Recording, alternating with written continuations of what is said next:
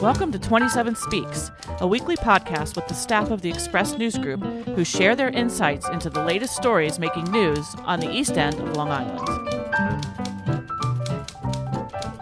27 Speaks is sponsored by the law firm of Toomey, Latham, Shea, Kelly, Dubin, and Quartararo. Strong advocacy and attentive counsel. Be well advised. SuffolkLaw.com.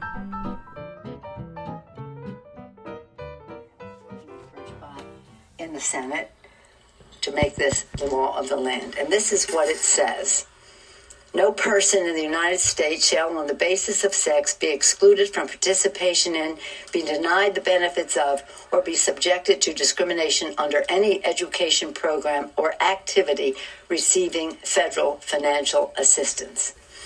Again, in honor of this anniversary, we unveiled a portrait which will hang in the halls. It's about she's actually the first woman of color to serve in the Congress. So she's honored for her first, but also for what she accomplished. We are recording. So that's Nancy Pelosi speaking from Washington, D.C., where they have unveiled a portrait of Patsy Takemoto Mink. And Patsy was the first woman of color to serve in Congress. She was elected in 1964, and she helped to craft the Title IX legislation. And that's what we're talking about in a way. But there's lots of other things that we have to talk about today. So with that, welcome, Bill Sutton. Hi, Annette. I'm Bill Sutton. I'm the managing editor of the Express News Group. And I'm Annette Hinkle, and I'm the Arts and Living editor of the Express News Group. And also with us today is Kaylin Riley, one of our writers at the Express News Group. And Kaylin just did a big piece on the 50th anniversary of Title IX. And we are recording this on a very monumental day, aren't we, Kaylin? Oh, we sure are. It is really, I don't even really know. I'm a writer, so I'm supposed to have access to the words at all times, but I don't, because we're literally recording a podcast about one of the most monumental pieces of legislation to advance equal rights for women on the same day that another extremely monumental piece of law that has been the law of the land for many years has just been struck down. Of course, that's Roe versus Wade. So it's very bizarre to be speaking about all this on the day that has happened, but very interesting timing. Yeah, it's like 1972 all over again. And so speaking of Title IX, I thought it would be interesting to just share my experience growing up in Ohio. So, I think Title IX became law, 72? Right. So I was in elementary school at that point, and I was very interested in playing baseball and sports. And I lived in a neighborhood where we didn't get enrolled in anything. We just played in the backyard with the boys, and the girls. And I played baseball with the boys, but there was no little league team for girls. So there were boys who I was far better than, right? And they were going to play Little League. And I remember riding my bike to watch them, and we'd buy our little grape shoestring licorice and watch the boys, but I was never allowed to play. And as a result, by the time I got to be in 7th or 8th grade, I did not think that I was athletic. And I never played any organized sports because it just didn't feel, no, I take that back. When I was a junior or senior in high school, we had during homecoming the powder puff girls game, and the junior girls would play the senior girls. So I was the quarterback because I loved football, but that was it. That was the end. Oh no, I played ultimate frisbee in college for a little while, right, until I realized I had to pay my own way to whatever games we were playing out of the area, and I couldn't afford that. So basically that was the end of my athletic career. So Kaylin, in your story, one of the things I found interesting is that you talked to a woman who is about my age and sort of felt that being wedged between the passing of Title IX and the actual implementation of it. So I wondered if that might be a place that we start this conversation. Yeah, I thought in reporting for this story, well, first of all, I enjoyed it so much because I just love sports, and basically anything that involves, women's rights and equality and sports is just those are two of my favorite things. So it was great speaking with them. I know a lot of these women personally, and it was interesting because it did seem like when you look at this 50-year span of Title IX, it does really break into these chunks where you have the early years of when it first went into effect, and then what Julie Mullen referred to as she felt like she was part of what she called a gap generation, where Title IX had been in effect for a couple of years. So she played field hockey at Southampton High School, and then also played at Fairleigh Dickinson University, went on to coach there. And she graduated from high school like in 83 or so. Yes. Yeah. And so, even when she was playing field hockey at Fairleigh Dickinson, she recalled, like, she's there, she's playing, she's on a team, which is a result of, that's Title IX in action. But the boys teams at their college, when they would have to go play in a tournament, they'd send them down like the night before and put them up in a hotel. And then she was speaking about how when it was time for them to go, it would be a bus trip the day of the game and a bus trip right back. Like, they weren't really affording them that same kind of luxury of being able to, stay in a hotel and have that whole, same things boys were having. So yeah. Are those kinds of things law now? Like, do boys teams are traveling X amount of miles and get to stay in hotels? Do girls teams also, are they required to be able to be put up in that same way? Yeah. I mean, basically the compliance with Title IX has always been a matter of not just telling people you have to comply, but really enforcing it as well. And that's gotten better as time has gone on. And making sure that whatever is available to the boys and the boys team is also available to the girls and the girls team. And I think you cited like batting cages, that type of thing. I think in your story. Right. But there was interesting things, like you were pointing out, like with the girls teams, like one of the people that you interviewed said how the girls would just get a single jersey to play all of their sports for the season. They didn't have separate uniforms for separate sports, whereas the boys were for. So that kind of thing, like you have to really be like ready to like make a stink in order to get them to do anything about that. Right. I'm thinking. But let's back up a little bit, and I if we can, I think to talk about why Title IX was needed in the first place. And I think in one of the articles, and Kaylin wrote a great package of articles, there were multiple articles in the sports section, in all of our editions. But you spoke to Chris Holden, who later became a field hockey coach at Southampton. Is that? She coached at Southampton for many, many years. Right. But she talked about her first year as a physical education teacher in near Albany, where there was a girls' basketball team and they were having a home game. Right. And at halftime in that game, the school's principal came up to her and said that spectators were lining up outside for the boys' game, which was going to be played after the girls' game, and that the girls just had to stop just so those spectators could come inside and get their seats ready for the boys' game, which was obviously so much more important. And you use that as a lead to your story, and I think it's just so striking that that stuff was going on, that the girl athletes and the girls teams just did not matter at all. I mean, in favor of not even just that the boys team had to come on and play, that the spectators for the boys team wanted to come and sit in the gym and couldn't because the girls were playing at the time. And even her response to that initially, he said to her, and he was the principal and also happened to coach the boys team.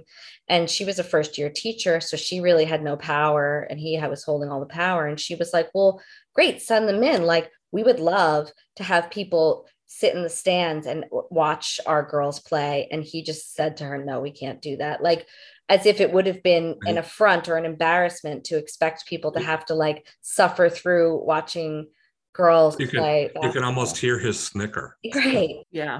I also thought it was great how you had talked to somebody who said that after they played their games, they were expected to kind of socialize and like almost like have tea with the opposing team. Right. Like it was more of like a deportment and manners class. Totally. Right. Like if you're a woman, you should never care so much about winning that you would have like, those kind of feelings that are part of being competitive. Like, listen, you want to be a good sport, of course, but like when you're in a competition with another team, like you're not there to like be friends, you know. Right. But the idea is that, of course, if you're a woman, this is how you're supposed to behave, and you're not supposed to, you know, it's almost like even the idea of like everything they wanted women to do in sports was antithetical to what being an athlete is.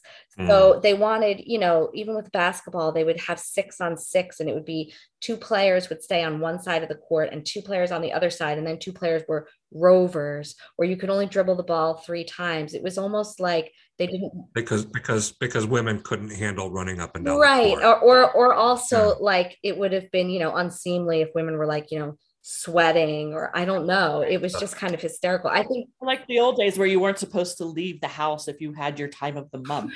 Right. You know, totally. Or once you were pregnant, you couldn't be seen in public. Absolutely. Yeah. Or even how they would schedule these games. You know, the boys' games were always in the evenings so that people could be off of work and make it to the games. The girls' games would be scheduled, you know, in the late afternoon. And of course, a lot of people's parents couldn't go to the games even if they wanted to, but that's how they always kind of set it up and prioritized it. Yeah.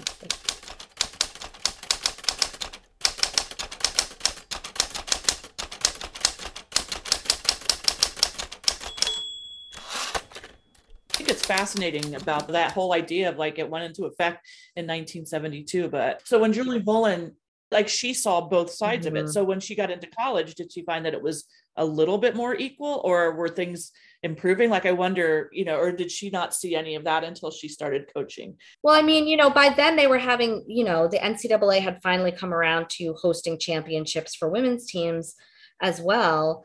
But like I said, with the hotel, like, so yes, they had the opportunity to be on a team and to have these championships, which was more than someone like Chris Holden ever had.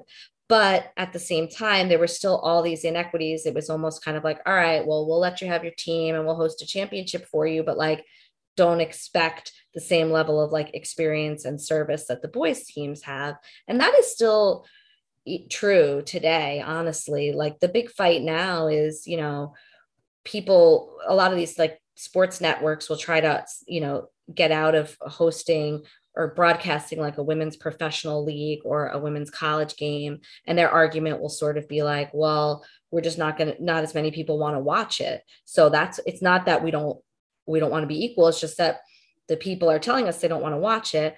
And at a certain point, you know, Julie had mentioned something in the story.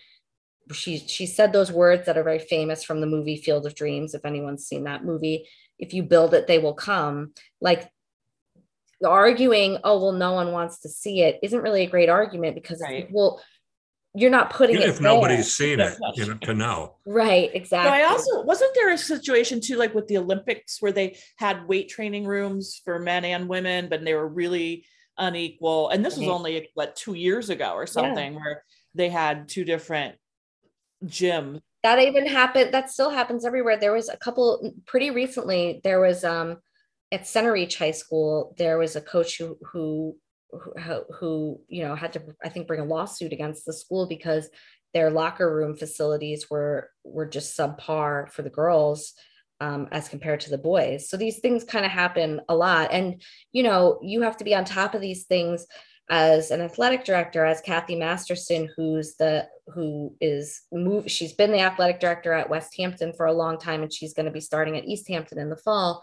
You know, she told me even something simple, which Bill alluded to before, because I was asking her, like, what's it like now with Title IX and compliance? Because we've come such a long way. Like, is this something you have to really still think about? And she said, you know, if someone donates a batting cage to the baseball team, yes, you either have to make sure that the softball team can use it as well, or if whatever it is that they donated can't be, you know, used or retrofitted or whatever for the softball team, then you have to find funding to go buy one for the softball team as well. Even like with the turf fields, you know, almost all the schools out here have these artificial turf fields, and lots of the different games are it's much better to play on those fields. They always want to play field hockey, soccer, lacrosse on these fields because it's just a better playing surface.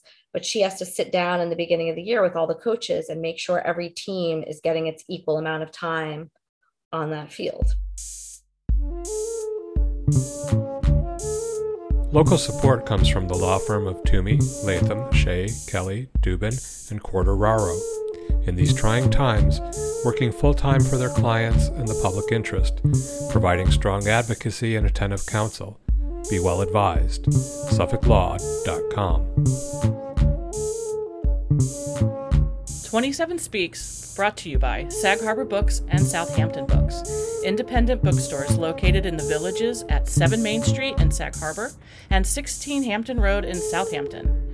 Carrying a wide selection of new books, stationery, toys, games, first editions, and rare books. Their entire inventory is browsable on the website, southamptonsagharbourbooks.com. Now hiring booksellers at both locations.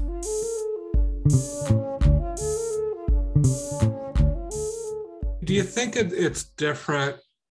Do you think it's better now, at least at the high school level, or different at the high school level than the college level? And I haven't been to college in a pretty long time, but when I went to Syracuse in the late 90s, and look, let's face it, the men's football team and basketball team, especially at Syracuse, brought in millions and millions of dollars in television revenue. And I think from what I remember, I think they made a really good effort to try to get some of that money to the women's teams. And there was certainly a lot of women athletes at Syracuse, and there were some really good women's teams there, but certainly they didn't bring in the same revenue as the men's teams. And I wonder if that's probably still at play at the college level, but at the high school, you're not dealing with that. So maybe it's a little easier to come into compliance. What do you think? It is definitely less. There's less to deal with at the high school level because you aren't dealing with any kind of like profit or revenue kind of situation in that way.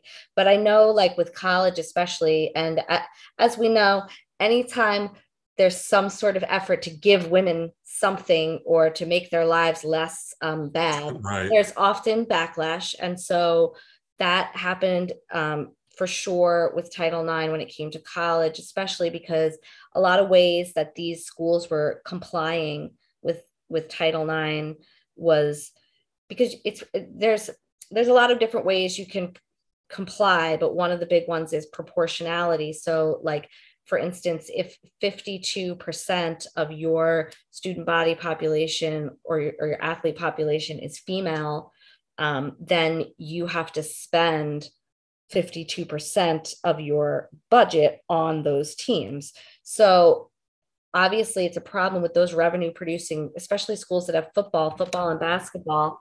They would have a really difficult time with that. And a lot of the time their way around it was that they would cut certain non-revenue producing men's teams. So for instance, a lot of colleges would cut their wrestling programs or their swimming programs. And it created this big backlash because people were upset that those programs were getting cut. And so then they sort of were blaming Title IX and blaming, these damn women that want to have all this. All your fault. Right. And it's really, no one was really, and as Julie pointed out, it's really on the school administration to figure out how to do this equally. And the problem is they never want to take away expenditures from those revenue producing teams because they want to recruit they want to be the school that can recruit the best kids to those teams because they make money for the school. But in high school, yes, it's different. And it has come such a long way. I mean, the West Hampton girls lacrosse team is a kind of perfect example of that. Recently, just earlier in June, they made it to the state semifinals. They had a series of like thrilling overtime victories. They won the Suffolk County and Long Island championship, and they were the toast of the town. Like tons of kids from the school were following them going, I don't think that the attention would have been any less for them, if it had been the boys team in their place. And I felt that as well in high school when we went to state several years for field hockey. All our classmates, especially the boys, they would come. They were in Syracuse. That's where we played in Liverpool. I'm sure the area well, Bill. it was freezing cold. It was snowing, and a bunch of boys in our class were out there. They had painted, luckily the word Pearson and the word Whalers is the same amount of letters. So there was a P on the front of one very bare teenage boy's chest, and then the W was on his back, and they spelled out Pearson Whalers on their bare chests in like 30-degree weather, cheering for us. Spectator buses full of our parents came.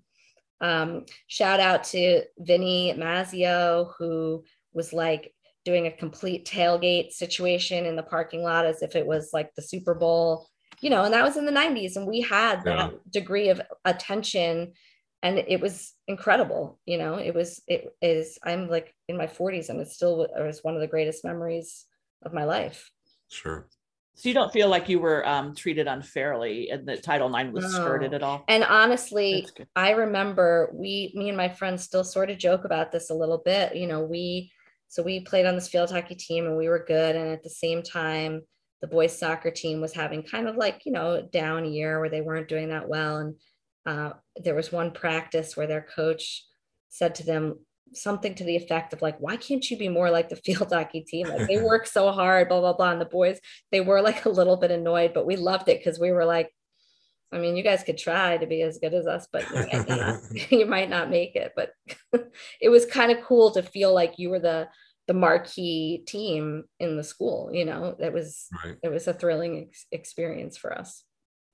So one of the articles that you wrote in the package, you interviewed a lot of young female athletes and asked them a little bit about Title IX, which I think from the responses, they felt little negative effect in the opposite way. But what struck me about those interviews is you asked them just about the impact that athletics has had on their life and their development. And I think that's the why to Title IX, is by giving women and girls the same opportunities to participate in athletics, you're really helping them grow as people, and the benefits of being part of, team sports and athletics in general. And you want to talk about that a little bit? Yeah. So that was, I always love the opportunity to really like give teenagers a chance to speak, especially these days with everything they've gone through with the pandemic. I think it's really important for us to listen to what they have to say and not dismiss their like lived experiences and their concerns. It's like a big part of everything. And I wanted to know specifically what their experience is like now, how it compared to the experience I had in the late 90s playing a sport, and how it compared to what pioneers like Chris Holden and Debbie Jane were telling me. And really, it was interesting. Some of them knew what Title IX was and knew a decent amount about it. I know Olivia Rongo, who plays lacrosse at West Hampton and is going to be playing lacrosse at James Madison next year. I thought it was interesting. She said her travel lacrosse team, the name of it was Title IX. So I thought that was very cool. Nice. But some of them really didn't know much about it at all. And I figured that which may be, look, you want everybody to know history, but maybe that's a good thing too, that they don't have to know about that. It is, I think, like they cannot imagine a world in which someone would hand them one tunic and they'd be expected to wear that for every sport. They can't imagine a world where no one would want to come watch them play.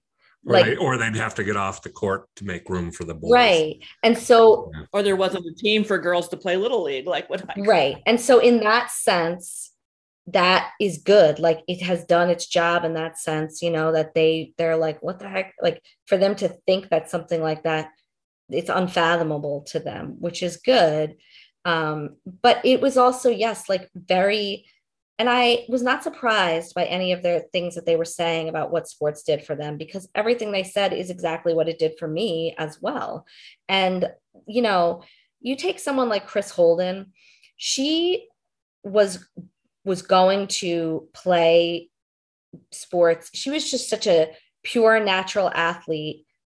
That's who she was. There was no way she was ever not going to do everything she could, because to participate in sports. That's who she was so deeply. But not everyone that plays sports is like that. I certainly wasn't like that. And so when you provide opportunities, you might have someone who might just be like, well, I don't know, I guess I'll try this, which was my approach with playing field hockey. And then I really realized, like, oh, I can be an athlete, but I didn't think of myself as one until it took a while to get there. And, you know, the fact that the opportunities are there is what allows someone to even discover that about themselves. You might not necessarily even know that about yourself. And if you're not the kind of person that has that in you from the start, how would you ever know if no one gave you the chance? Actually, my daughter's coming to this late. She's actually visiting.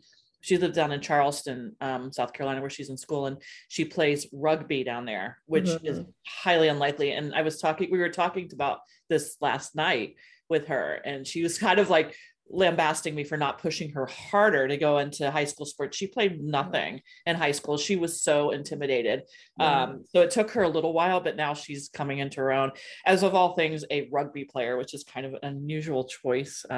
Not the most gentlest of sports. But... Listen, I mean, but that's great though, because that's the thing. It's like the opportunities are there, you know, again, back to if you build it, they will come. Like you just have to make it something that you can see is possible. You know, that's what you want. And all the things the kids were saying about how good it is for their confidence, their mental health, especially over the last 2 years with the pandemic. I mean, like, listen, sports is not for everyone. Like not everyone is an athlete or wants to be an athlete. There's other ways that kids find fulfillment as well, whether it's playing an instrument, you know, all kinds of different things. But there is something unique about sports that really does so much for kids, whether it's, you know, building your confidence, learning how to work hard towards something. I mean, like those 6 a.m. preseason field hockey practices where we had to show up at Mash Hashimoto Park like super early, and it was disgustingly hot.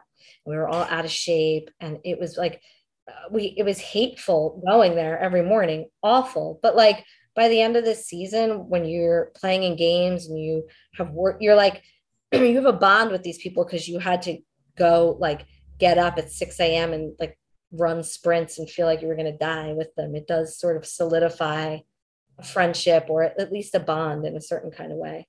It's like war. Yeah. That bonds people.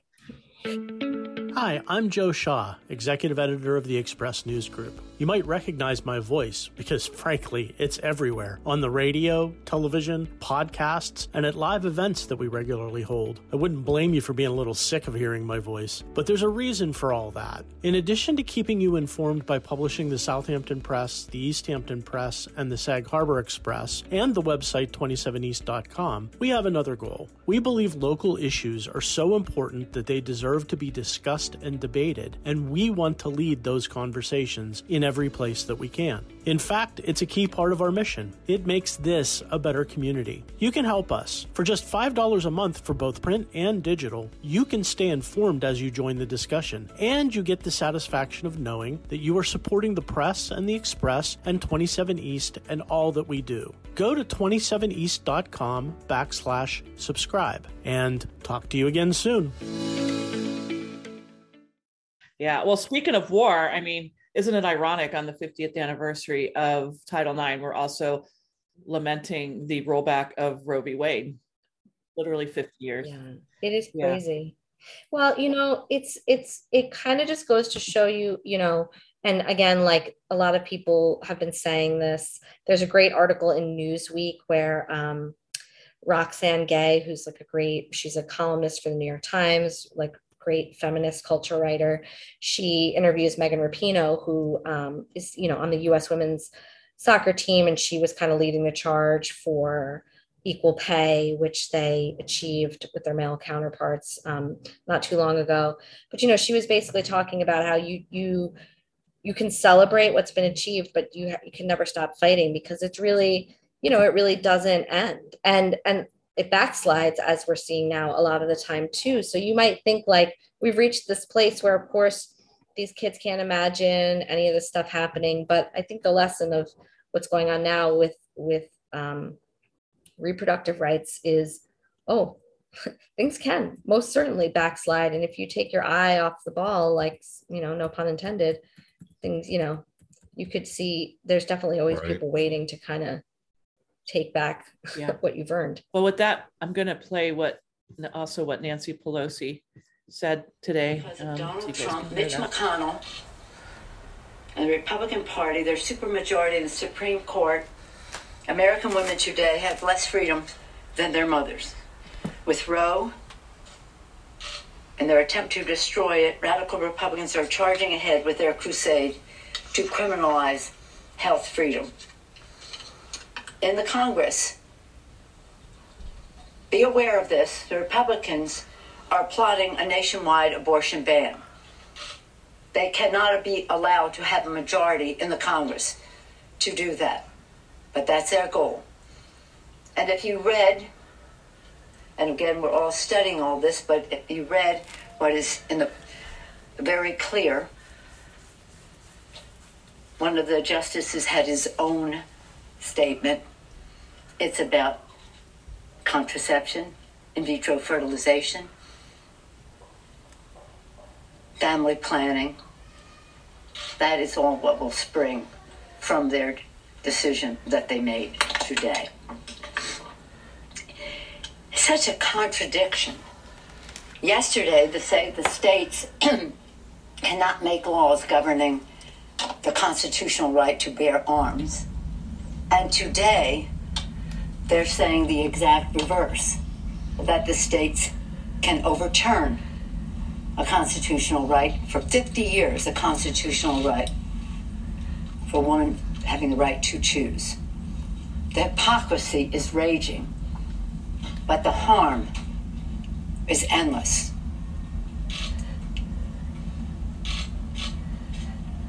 What this means to women is such an insult. It's a slap in the face to women about using their own judgment to make their own decisions about their reproductive freedom. And again, it's so striking listening to that, because it's very bizarre to be in this place where we're celebrating this legislation that brought about was so great for women, and then this happening at the same time. And in that Newsweek article, they did a series of articles commemorating Title IX, and in this Q&A, Roxane Gay is asking Megan Rapinoe about the things that are left to be done in terms of trying to continue to create this level playing field. And Megan Rapinoe said, that it's so frustrating to see how Title IX's worked and the impact it's had in so many different ways, and then not see other legislation that continues to build on it. And the question that she sort of asked at the end of speaking about that, which kind of struck me, and I think is kind of an apt sort of metaphor for what's happening right now. She said, how do we build on that and continue to grow so women's sports can stop having cement laid over the top of every garden we continue to grow? And that's sort of what, I want to celebrate Title IX, and we are, but in this news today sort of feels a little bit like they're coming in and laying cement over that garden that's been growing for 50 years in a sense. And it's disheartening for sure. Yeah. Flowers don't grow through cement, that's for sure. Mm-hmm. Right.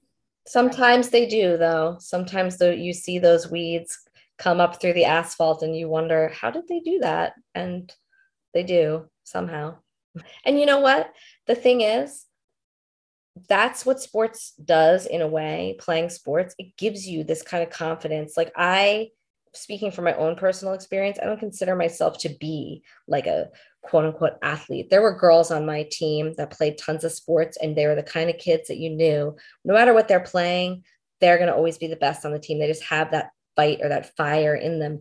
I didn't think I had that in me, and I discovered it by playing sports. And you kind of go back to that sometimes, like, oh wait, I can be like tough and hard-nosed and fight for things and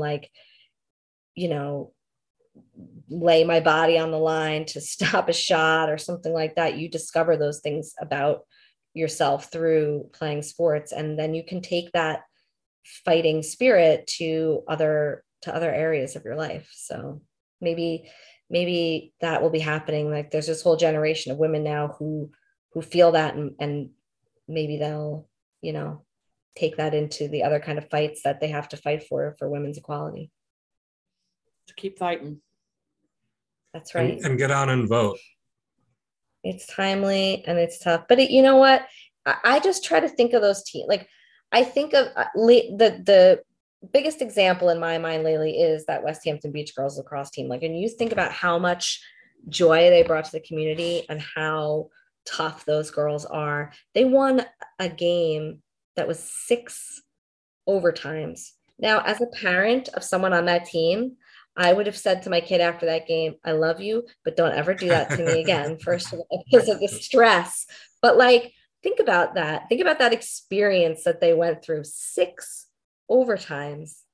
Like that's, in a championship game. Like, I know it's just high school sports, but to them in that moment, that meant everything to them. And the fact that they went through that experience together and they prevailed, they'll never forget that.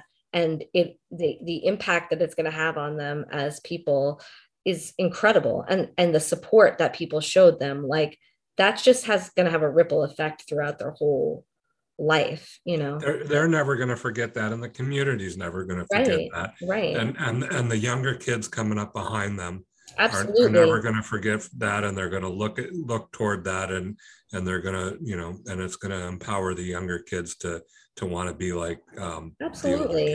And that's the thing, you see those girls, young girls went to those games, they watched them, they said in that moment, there's going to be girls in a couple of years who are going to say, who are going to be on those teams, and they're going to say, I remember, if someone's going to say to them, maybe me, if I'm interviewing them, what was the moment you knew you wanted to be a college lacrosse player? And one of them will say, when I watched that team play in that game and I was only, 6, 7, 8 years old. And that's the kind of chance that kids should have, because they're not going to get that experience watching the West Hampton football team on Friday night. They won't feel inspired because when they look out on the field, they won't see themselves, they'll see boys. But when they look at that lacrosse game, they see themselves becoming that person. And that's why.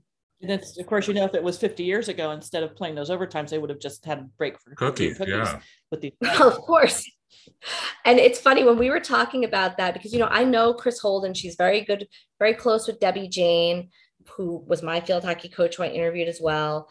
We went to states one year for Pearson, and Southampton also went to states because they played in a different class than us. We rode the bus up there together. We were close with that team. And there was this, both of us used to play a lot of the similar teams in the regular seasons. We played Miller Place. They were like notoriously aggressive and physical, but they were very good. But we always would have these like really intense games with them. And when they were telling me that story about having a picnic afterwards, I was like, guys, if someone had tried to tell us that we had to share cupcakes or cookies with Miller Place after a game, I would have rather eaten SHIT than shared a cookie with any of those girls. Like, no way in hell would I have ever. We all would have looked at each other like, is this a joke? Are you kidding me? Like, no way, man. Good for you. You go, girl. Yeah. Like, everyone should be able to feel that feeling. It's good.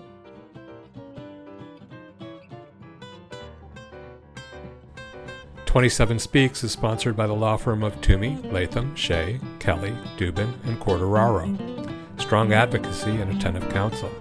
Be well advised. SuffolkLaw.com. Thank you for listening.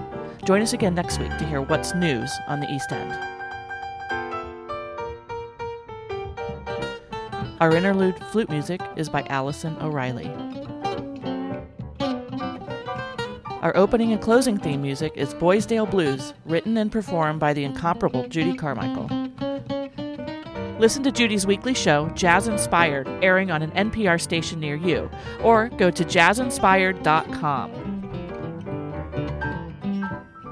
27 Speaks is a weekly podcast produced by the Express News Group, which includes the Southampton Press, the East Hampton Press, the Sag Harbor Express, 27east.com, and sagharborexpress.com. Find us on the websites or subscribe through Apple Podcasts.